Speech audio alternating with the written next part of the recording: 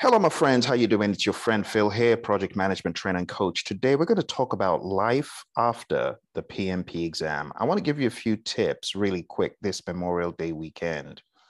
After the PMP exam, you need to think about the compartments in what we usually would call the people piece. We'll talk about the process piece, and we'll talk about the business piece. And I found that in real life, when you're done with the exam, these components matter. Now, when I talk about people, I want to put a spin on it, right?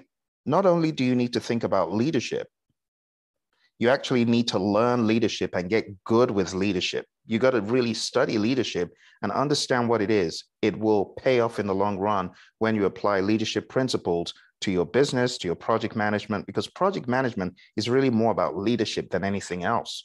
You also need to get good with the process. And I really recommend, if you have not really practiced Agile, if you really have not gotten great with Agile, I'm not talking about passing the PMP.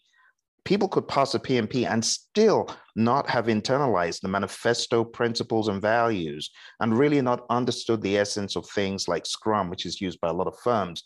If that sounds like you and you really haven't gotten your hands dirty, if you really haven't immersed yourself into it, I would recommend going for a certification on top of what you have on the world of PMP in Agile or Scrum. I really want to recommend, first of all, the PSM, because it's low cost, low risk. It's only $150 right now. And then the next step up, I would recommend the ACP and going through training that really gets you into the mindset, because it's not enough to just get certified. You really want to immerse yourself into the world of Agile. So we have a course on agileprinciple.com for the ACP exam. Lastly, whatever business you're in, I want to recommend that you study the business piece, understand what strategy is all about, understand the concepts that you find yourself surrounded by in your unique business, whether you're in healthcare, engineering, IT, gaming, whatever you are in.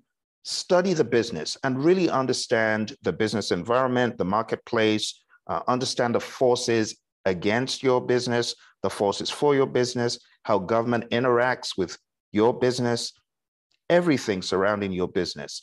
I would recommend you study to get good with that, because it's one thing to become a PMP, but the next level up is to begin to take on the bigger challenges, bigger projects, programs, portfolios, entire businesses.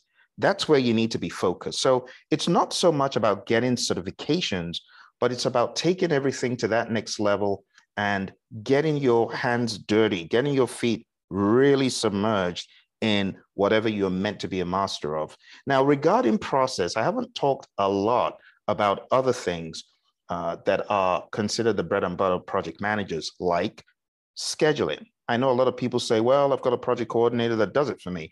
You should still understand scheduling in depth. You should, depending on your business, go further into the concept of earned value management. These days, it's not really tested a lot on the PMP, but those of you in government, especially in heavy government process, you know that earned value management hasn't gone away. So scheduling, earned value management, the concept of quality, really understanding the differences between QA and QC, understanding the value that a lot of these quality tools brings.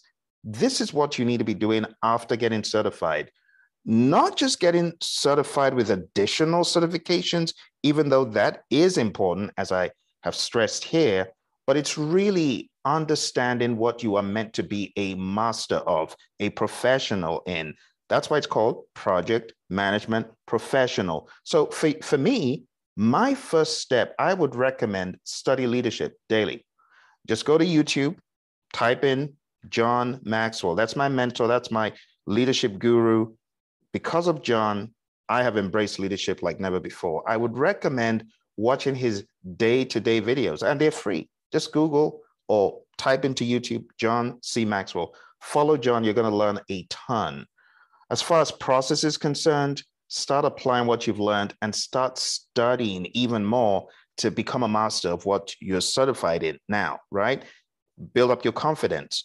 All of those areas of knowledge, they're not tested a lot on the exam anymore, but trust me, in the real world, they'll come at you. Stakeholder, procurement, quality, all these things, they'll come at you in various jobs. So you got to get good with them, even though you're certified, because you may not be as proficient in the real world application of those things. That would be my advice. And last but not least, know the business. I hope this gives you some direction. If you've got any questions or you are still soul searching and looking for help, I would recommend going down to the website where I offer one-on-one coaching. It's called PM Anonymous, pmanonymous.com. I'm offering training, coaching, development. I help people go in for interviews, help them build their career, help them take it to the next level. One of my mentees recently became a manager of software development at Amazon, got the job last week. And there are many more stories like that in different companies. If you need help, go on down to that website. I'll be more than happy to help you. You take care. Have a lovely Memorial Day weekend, and I'll speak to you soon. Bye for now.